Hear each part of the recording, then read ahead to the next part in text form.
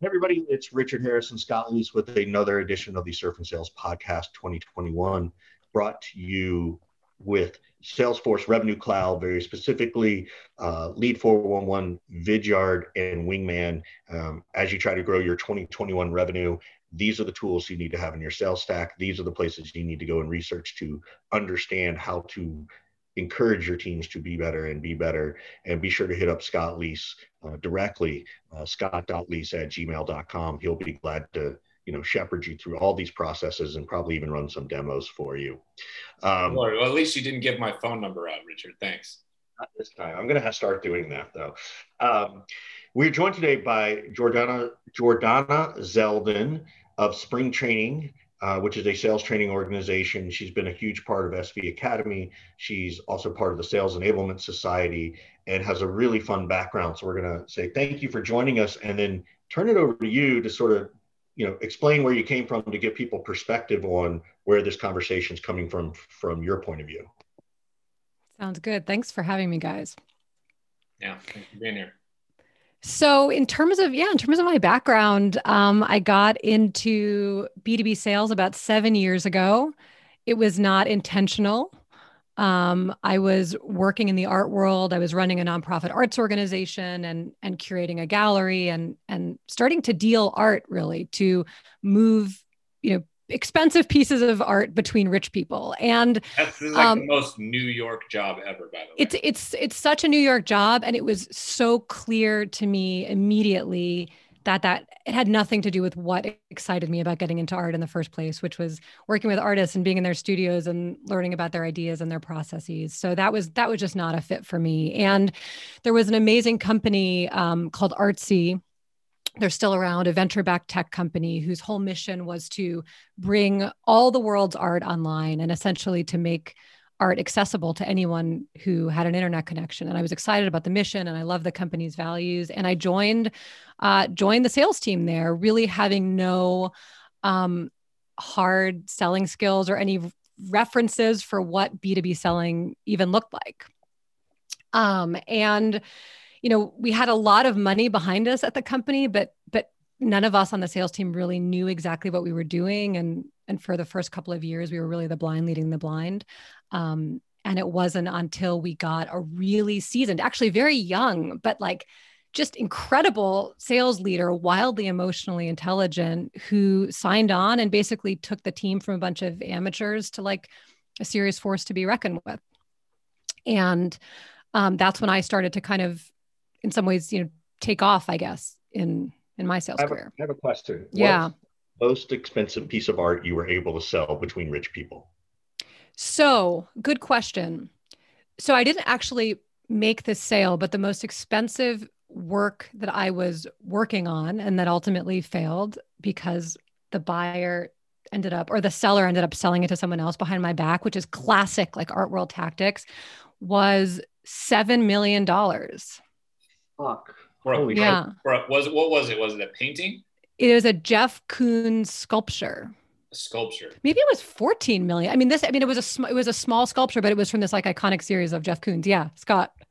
14 is double 7. I know, but it's been a while. It's been a while. I'm trying to think if it was okay. So the three words that are sticking out in my mind are 7, 11, and 14, and I don't remember what it was, but it was a lot of money. And the crazy thing is about when you are operating in the art world and the deck, unless you have money, which I'm not independently wealthy, I don't come from a pedigreed family, is that you cannot let on to your clients, who are all very rich people, how badly you need the money from the sales that you are working on. And you can work for months on a single sale, and there could be $40,000, $50,000, $60,000 of commission.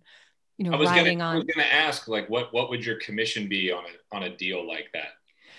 God, something. Well, so in the art world, commission is typically 10%, but as the cost of the piece goes up, the percentage goes down. I think it probably would have been between 6 and 7%. It's been so long, guys, that I'm having trouble even remembering what the numbers were, but it would have been a sizable commission. I think it would have been $50,000. And actually, I remember when the seller that had the piece decided to sell it to someone else, I finally kind of dropped my guard and I said, so-and-so, this would have been a lot. This would have been a meaningful amount of money for me. This would have been $50,000. And I'll never forget this. We were sitting in his car and he said, Jordana, $50,000 isn't real money.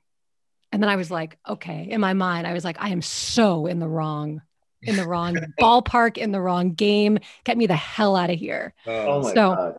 Yeah. And what's crazy too, I'll just say, and then I know we've got a lot more to get into, but in the art world, I mean, like there's this gloss, there's this glamour, you're kind of dealing with the who's who, and there's a lot of intimidation there. And none of that was anything that was interesting to me. So it was just a very, very weird and strange time. This aligns to me with a big enterprise deal, right? Like it's the equivalent of a $1 million or $2 million enterprise deal. You've got a competition, right? Your customer is going to go behind your back and talk to your competition. You know, they don't care about you or your commission. A long sales cycle. There's a lot of emotion. But it is interesting. It's a different look. I've never talked about this with anybody, although I do have this statue. I'll have to send you, like, we don't know what it's from. So, you know, maybe it's worth $50, but you know, who knows? I'll send it to you. I'll send you a description of it. You can say, yeah, Richard, that's not worth anything. Yeah, but if you're closing a $1 million, let alone a $7 million or a $14 million deal in SaaS or in tech, you better be getting a commission check more than $50,000. That's what I'm thinking too. Like, that's holy mackerel. Yeah. Wow. Then maybe that's funny. Like, as I'm saying, I'm like, well, maybe the amount was low. It might have been for, you know, don't trust me in terms of what the actual value of the sculpture was, because it's totally evading me. But the commission on this would have been, maybe it was 3 million. The commission would have been 50 grand. Cause I remember so clearly saying this would have been $50,000 for me. But I think what's interesting about selling art, so I was not aware of any sales skills to speak of.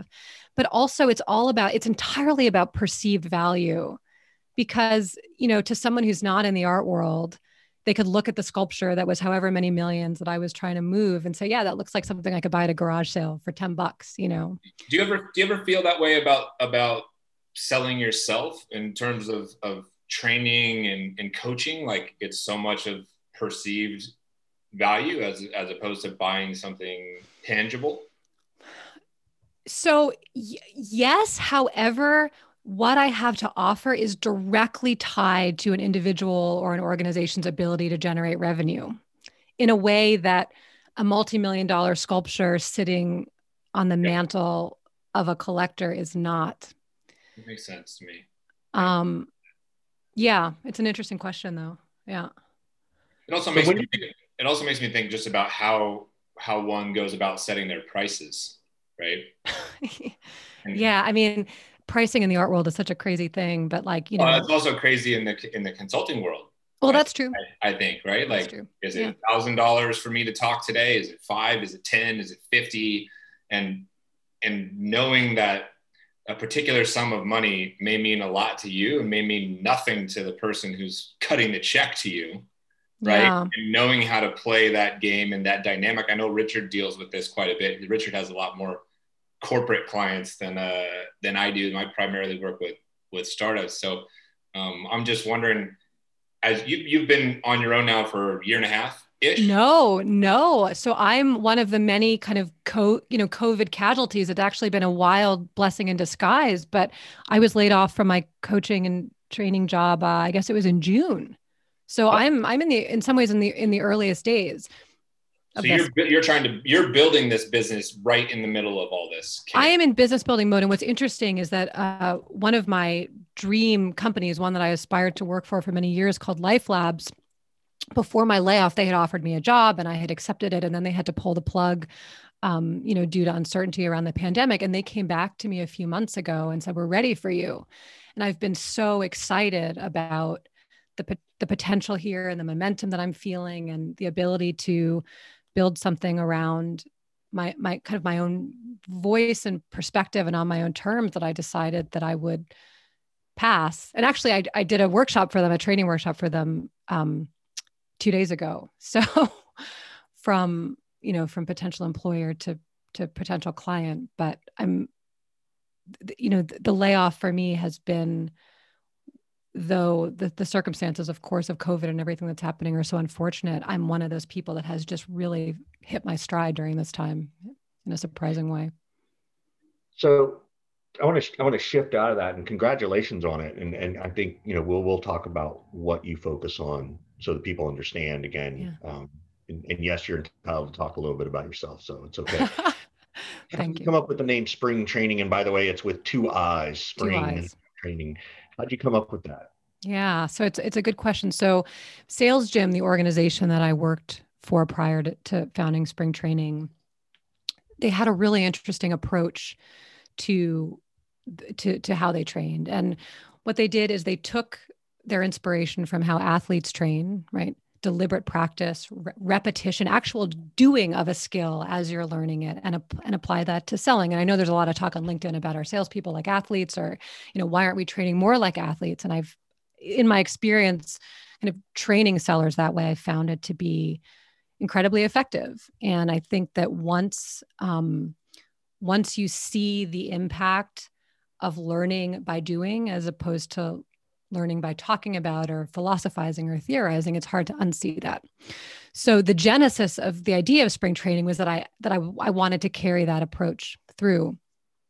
But the 2 I's are 2 things. It's you and your coach, but it's also you and your prospect. And so they're kind of like these little figures, because for me, at the heart of selling is a relationship, a really important one.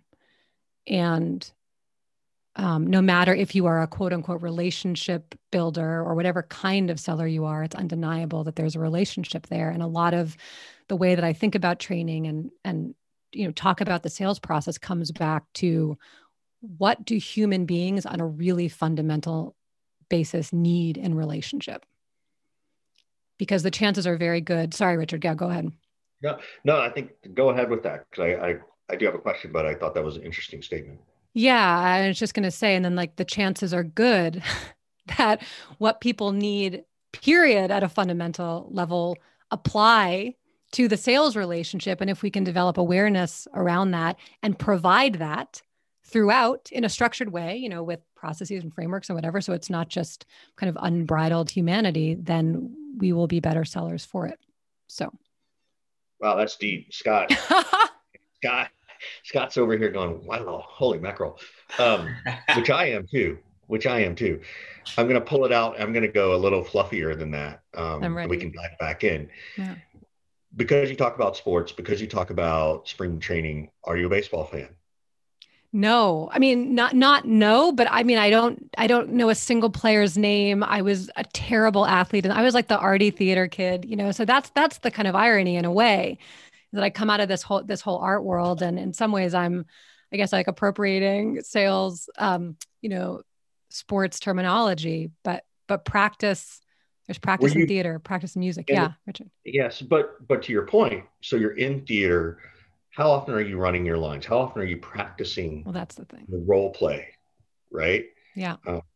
Which is something I mean, seriously, like if you think back, like even to the first time when you were, I don't know if you started when you were a kid and you were, in Annie as, somebody, or I was in Annie as somebody. Yeah.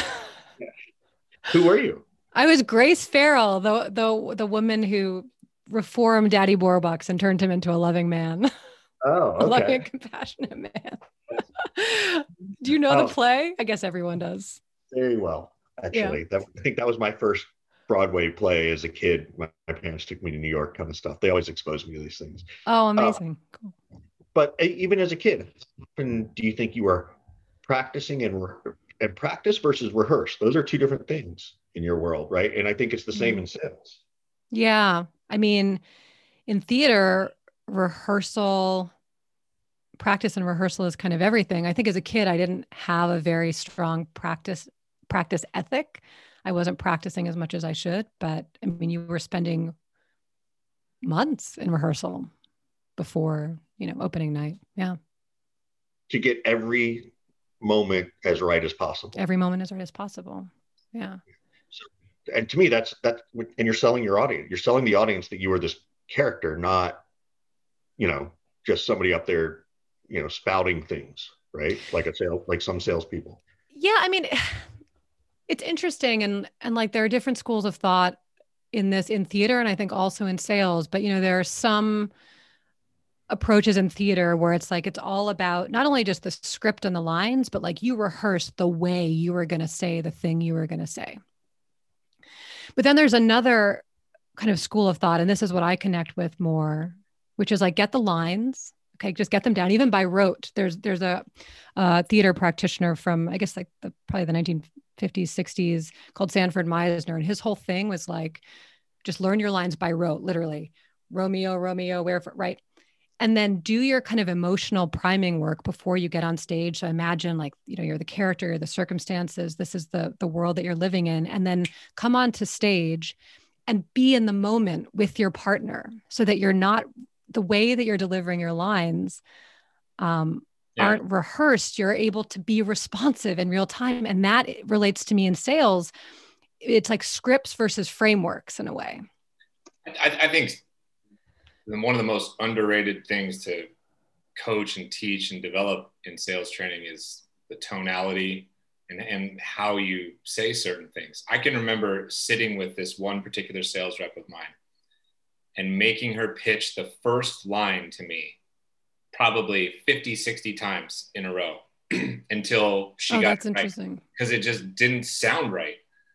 And I'd be like, did you hear that? No, you were way too fast. Did you hear that? You sounded irritated. Did you hear that? You were putting me to sleep. Just over and over and over until somebody nailed the tonality. There's not a lot of coaching and training around tonality. So how would you go about, and do you go about kind of applying what you learned in theater there to how you're teaching sales teams? Well, it's funny, Scott, because like what you're saying in some ways sounds like it's more of the school of practice, not only what you're saying, but really how you're delivering it. 100%. Right.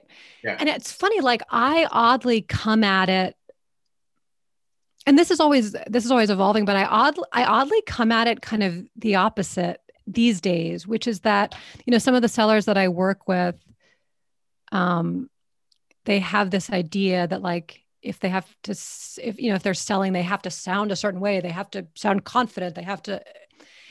And what I try to do is encourage them to connect enough with themselves to just be wherever they are. And if they're not feeling hyped up in that day, to just authentically be, if they're a little low energy even. And I know that might sound a little controversial, but the reason that I say it is because I think more important than the exterior presentation is the like under the surface ability to connect with another human being. And I think if you're thinking presentationally, it becomes really hard to develop the kind of trust that's required for a real relationship. I don't know. Tell me. I don't know that we're in as much disagreement as you might think.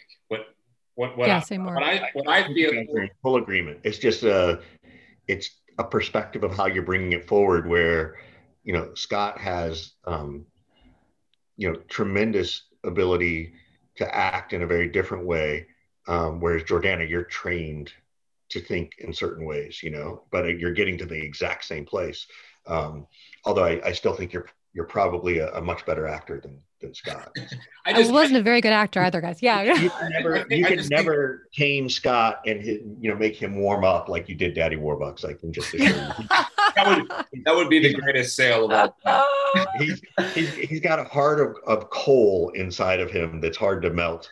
Just wait until I start singing. No, I'm kidding. I'm not a very good singer either. Yeah, Scott, go ahead. I think people obsess too much about what they're supposed to say and don't spend enough time thinking about how they say it. So therefore I feel like we're talking about the same thing a little bit, because you're talking about like, how do you feel, like what's inside of you, being true, being authentic, connecting with somebody on a human level, whether that's laughter, pain, whatever. And that's the same kind of love language to me. And I think people get so fixated on like, okay, here's the lines. I don't remember how you phrase it, but like, here's the sales script, say these lines, right? And like, I could say those lines one way and you could say them a different way. And we sound like two totally different people. And one way will be effective and one way won't be. Right. So people will come back to you who are struggling. They're like, I don't know, what's going on. I'm doing everything you say. I'm reading the script. I'm doing exactly what I'm supposed to do. And then you listen to them talk and you're like, Jesus, I wouldn't buy a beer from you if you were my bartender. You sound horrible. Right. So that's what I'm getting at. So how are you getting somebody to connect with the emotion and how they're feeling and become self-aware and emote that somehow to the prospect to build that relationship? It's such a good question. And I've been thinking to myself, like, is there a place for me to incorporate more of what I learned from the theater into how I'm trading, just from a very practical perspective? And I don't know if I have an answer to that yet, because you're right. I mean, let's say as a seller, you're feeling really crappy. It's still your job to excite the prospect into wanting to, at the very least, learn more about what you have to sell.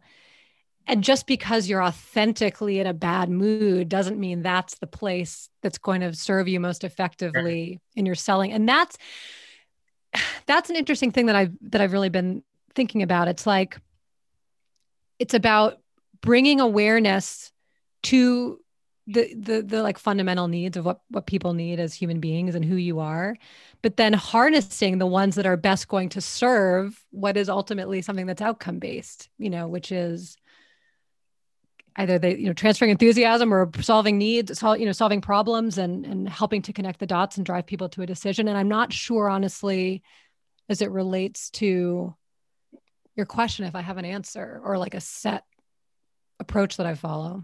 That's okay. You don't have to have one set approach. There's many different approaches that can work for many different situations and different people. Let me pull us out of this conversation for a second, and I want to ask you a difficult question. So you said you were a COVID layoff, right? So last summer. So how do you decide to start your own thing and run your own sales consulting company versus, oh shit, I better go find another sales job? What was that thought process and decision-making process like for you? Yeah, so it's interesting. I think it comes back to, I think it was about 2 years prior to this recent layoff. I was laid off from Artsy when I had gone remote and they decided to downsize their team and let go of all remote team members. And at that moment, I had just moved from New York City to upstate New York. There's no real job market up here, but I was also in a place where I was thinking about a career transition, because what I didn't mention is that, once I hit my stride as a seller on the Artsy team, I started to coach and train junior team members and my peers, and like the fulfillment that I felt in helping other people to succeed as sellers was infinitely greater than anything that I had felt as a seller myself. Yeah. That's a universal what is upstate New York, though? What part of upstate New York? So I'm just outside of Hudson. So not like crazy in the sticks, but I'm 2 hours north of the city. And when I was laid off from Artsy, I knew that I had a curiosity about what it could mean to be a sales coach, but I wasn't even sure how to do that. So I got myself a coach of my own, an incredible career coach by the name of Mark Dickstein. And it's funny, like when you work with a coach, it's kind of like, what exactly did they do to help facilitate the transformation? But I had spent most of my early professional life thinking that I needed to show up as someone who knew all the answers.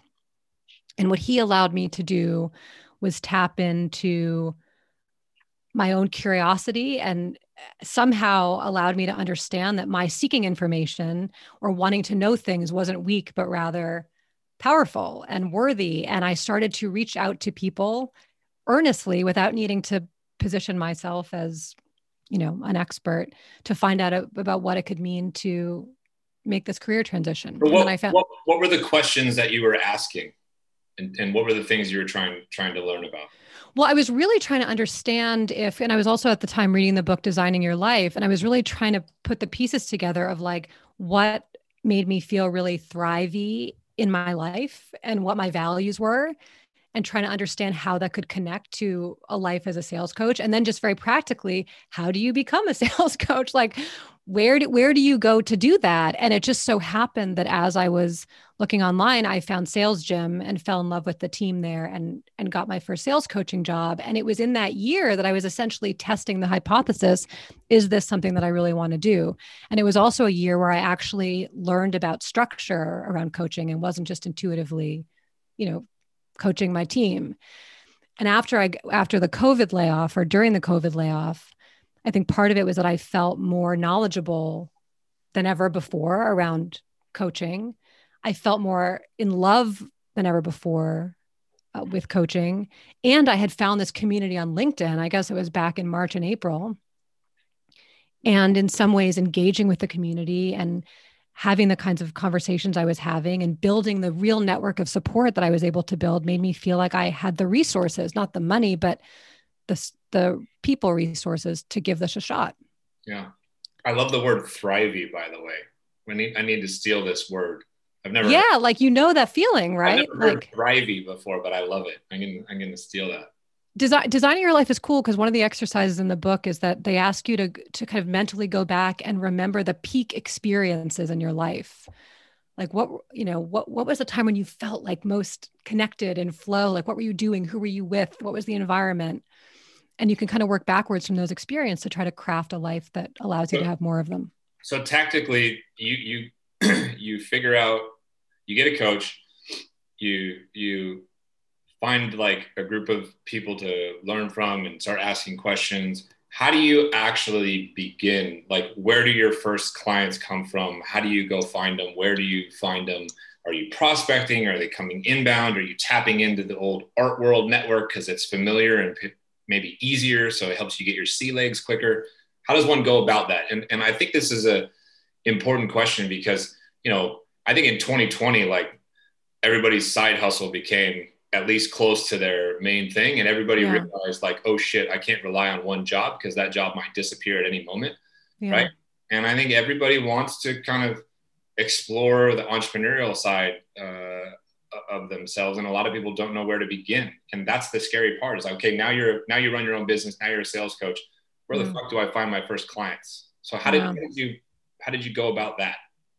So I hate to make it sound as simple as LinkedIn, and I'll talk about how it all happened. But so that simple. That's where mine come from. Oh, me too.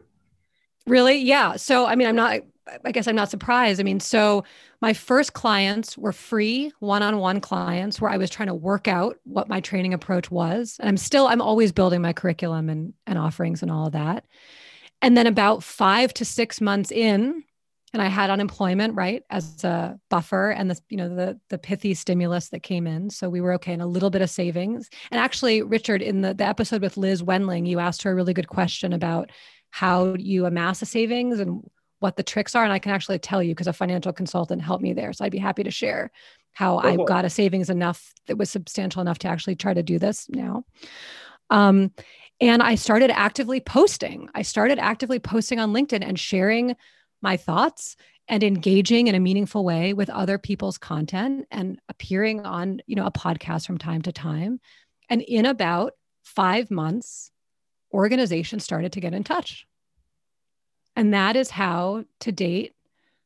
And I'm not like at this stage, like so busy, I don't know I'm still in the early stages of building, but that is how to date I have been building my business. And so has it been 100% inbound for you? It has been or demand gen driven from the content that you're producing and the activity that you're participating in the community? Well, not entirely, because I might begin conversations with someone through LinkedIn and, just connecting or whatever. And then I would start to ask them about what's happening in their organization. And they, this one person I'm going to be starting to work with, we just had a great back and forth. And I sent him some articles or some posts that I had done that he really connected to. And when, he shared with me that he was just growing his sales team. And I said, look, if I can be a helpful resource for you, be it me or be it sending you to someone that I've come to know and trust, I'd love to do that. And we had a conversation, and it turned out that I could be that resource. And, now we're talking about working together. So it was a combination of, not a direct, pardon? Go ahead. Yeah, not a direct inbound, like I want to work with you, but kind of nurturing and developing a relationship through, but based around some of the content that I was making. Yeah, I think that's awesome. In terms of this, I'm going to cut Scott off because he's been talking for 20 fucking minutes. I feel like I'm talking too much, guys. No, you're here. That's what you're here for. The show. You're the one everyone I know. Yeah, like, what do we care? Someone the other day was like, Jordana, you need to find a way to respond to questions on podcasts in 45 seconds, not 3 minutes. I was like, noted. No, I mean, first of all, I think your answers are massively compelling and different. So, and you're bringing such a unique perspective that it's worthy of 3 minutes. Oh, thanks, Richard. And I would say, like, and I have this thing too, where I just sort of have diarrhea of the mouth. And the best advice I've been given, but still struggle to follow is, be brilliant, be brief, and be gone. That's sort of the mode. Advice. It doesn't quite exercise that way, as you can tell in this moment.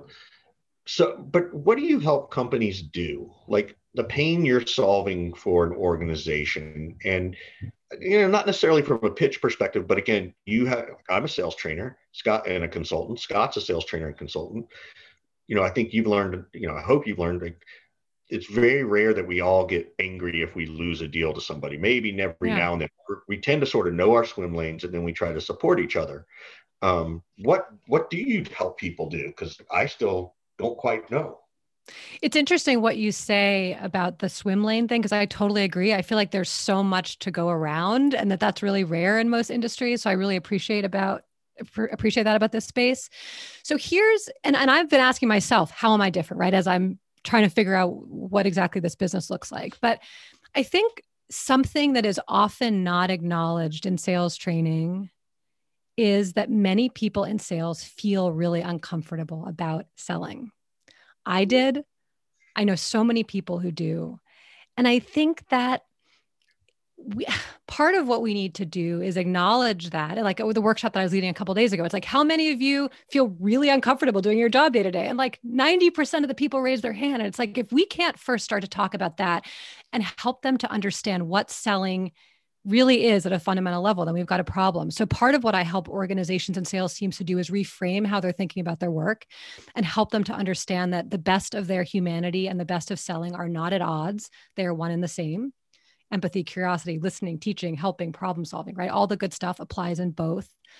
And that sales skills exist not to teach us to be better manipulators and deceivers, as many people in sales still think, but rather they're designed to give support and structure to the parts of our humanity that can best serve this process of helping to move people forward. Now I'm going to tell you, stop 3 minutes. Tell me. Say it again, right? Well, say it again. I solve this pain in the sales world. Okay. So okay. That's a real, noted. Noted. So I think what I help organizations to do is be more human in their selling conversations, period. That's what my thought was. You're bringing humanity back into the sales conversation. I am bringing humanity back into the sales conversation by reminding sales teams what they already know about what people need at a fundamental level and help them to apply that to the selling conversation so it serves both their prospects' goals of getting help for their problems and their goals of moving the ball forward. Right, yes. You got to get that down to 20 words or less. Richard, you're so right, though. You're so right. I mean, look, my tagline on LinkedIn is like sales training for human beings and human teams. And I mean that, right? And I think that our humanity somehow unlocks the key. Right? Pardon? Now you need to say, what does that help the company do, right? So my tagline, right, is I teach reps how to earn the right to ask questions, which questions to ask and when. That's great. And there's not a salesperson who doesn't understand exactly what that means, and a sales leader who can't go, yeah, we could get better at that. So that's where I'm encouraging you. How do we take what you do?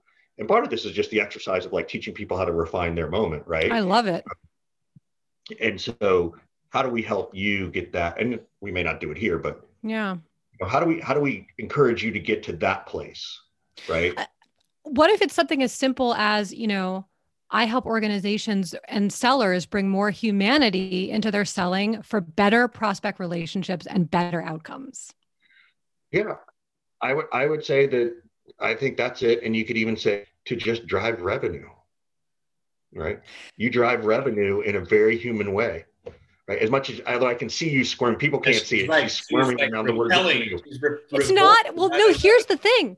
It's not repelling about. I just kind of do this. It's not about. So here's the thing, though, is that I wanted to drive teams to drive revenue and to feel better about their work so that they can sleep at night and feel like they've done a service, like that they have a real purpose in their work. So it's those two pieces.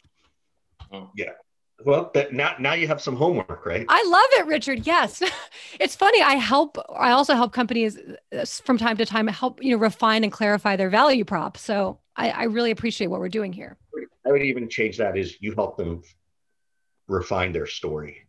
Right? Like it's because it is about storytelling. Like I think that's a huge piece of your art and humanities and theater background that and if you don't follow Andy Raskin, you should. He does a whole thing on storytelling, where he actually went and read books on how you write a movie, like what's the arc of the characters, right? Oh, cool. But I think you really help with that storytelling in a concise and humane way that supports the prospects and customers, right? To drive revenue.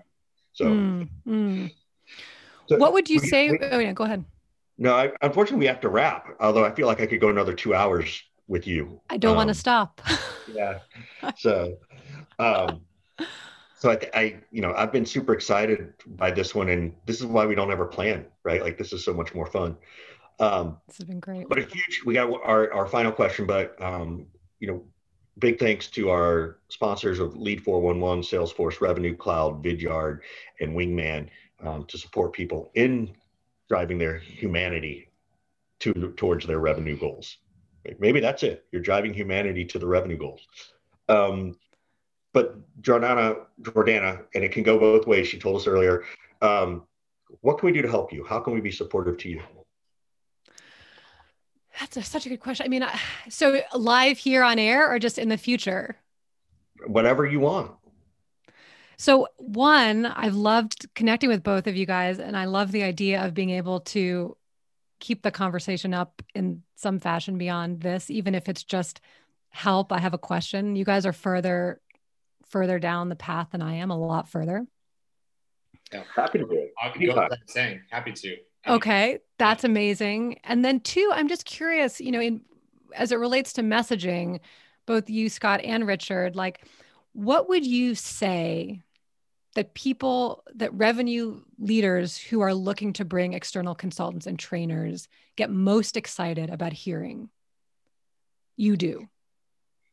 I think it's that they like the idea of someone else coaching and teaching because they feel like mom and dad, like at some point, even as a consultant, if I were there every day for a month, people would get tired of me. So one is it's a fresh voice. I think it's also a fresh perspective. I also think it's they can feel comfortable knowing they don't have to do all the coaching because I think they feel pressured with everything else they're doing, right? So not that you're going to take over, but you can give them some relief and support.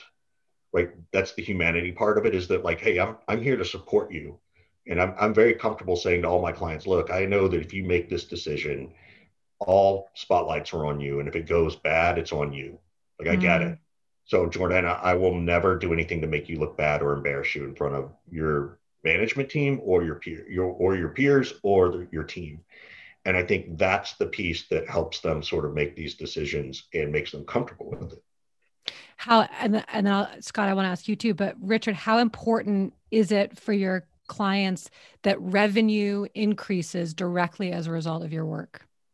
It's always important, right? But they always say ROI, and I always turn it into economic impact, right? Like you can reduce churn, and that's driving revenue. But you don't always know that whether or not you would have lost that deal. And in some cases, it's the logo that you save that may be more important, that even if your churn, you still lose other revenue, right? It's like, yeah, but you didn't lose Coca-Cola, right? We took those tactics and you kept Coca-Cola, which is a logo to help you get other revenue. So I turn it around into economic impact because nobody believes the R, they only see the I. And I say that directly to everybody. So. Cool. Thank you. Scott, what about you?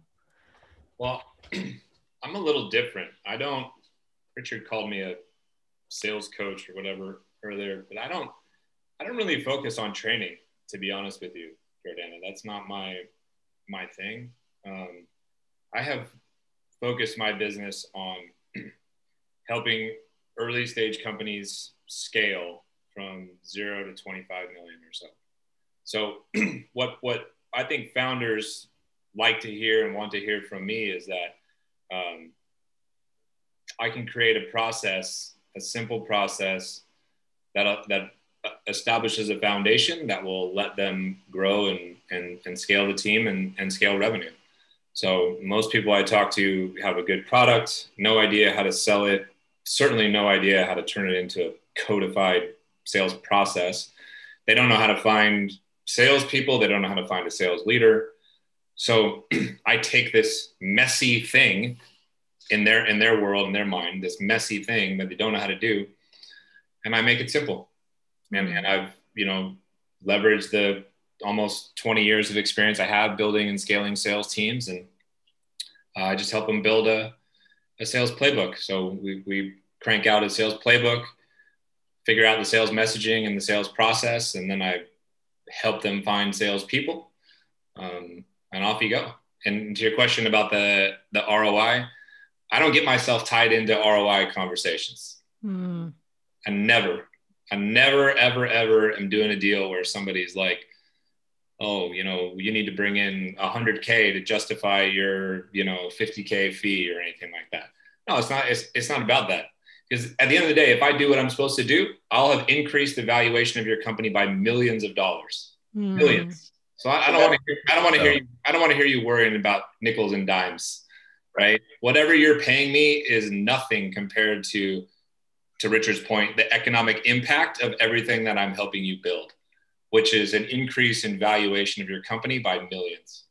But that's also different for Scott because of what he's trying to do for them, right? As you know, right. Jordana, from the training teams, that matters. But I do like that line. I'm going to have to say, look, it doesn't matter what the ROI is. I'm here to help you build your valuation. I love that piece. That's brilliant.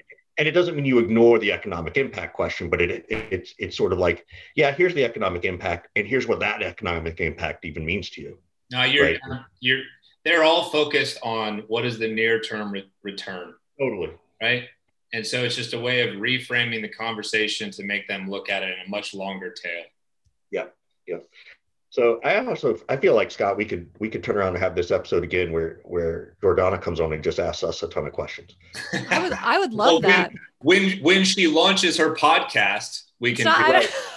That's not in the pipeline for anytime soon. But yeah, I want to keep talking with you guys. You said, how could we help you? Maybe that's a fun way to do it. You just go and record one of these and you put it out and you use it for learning and you just sort of share it. So that's a nice idea. It's an asset for you.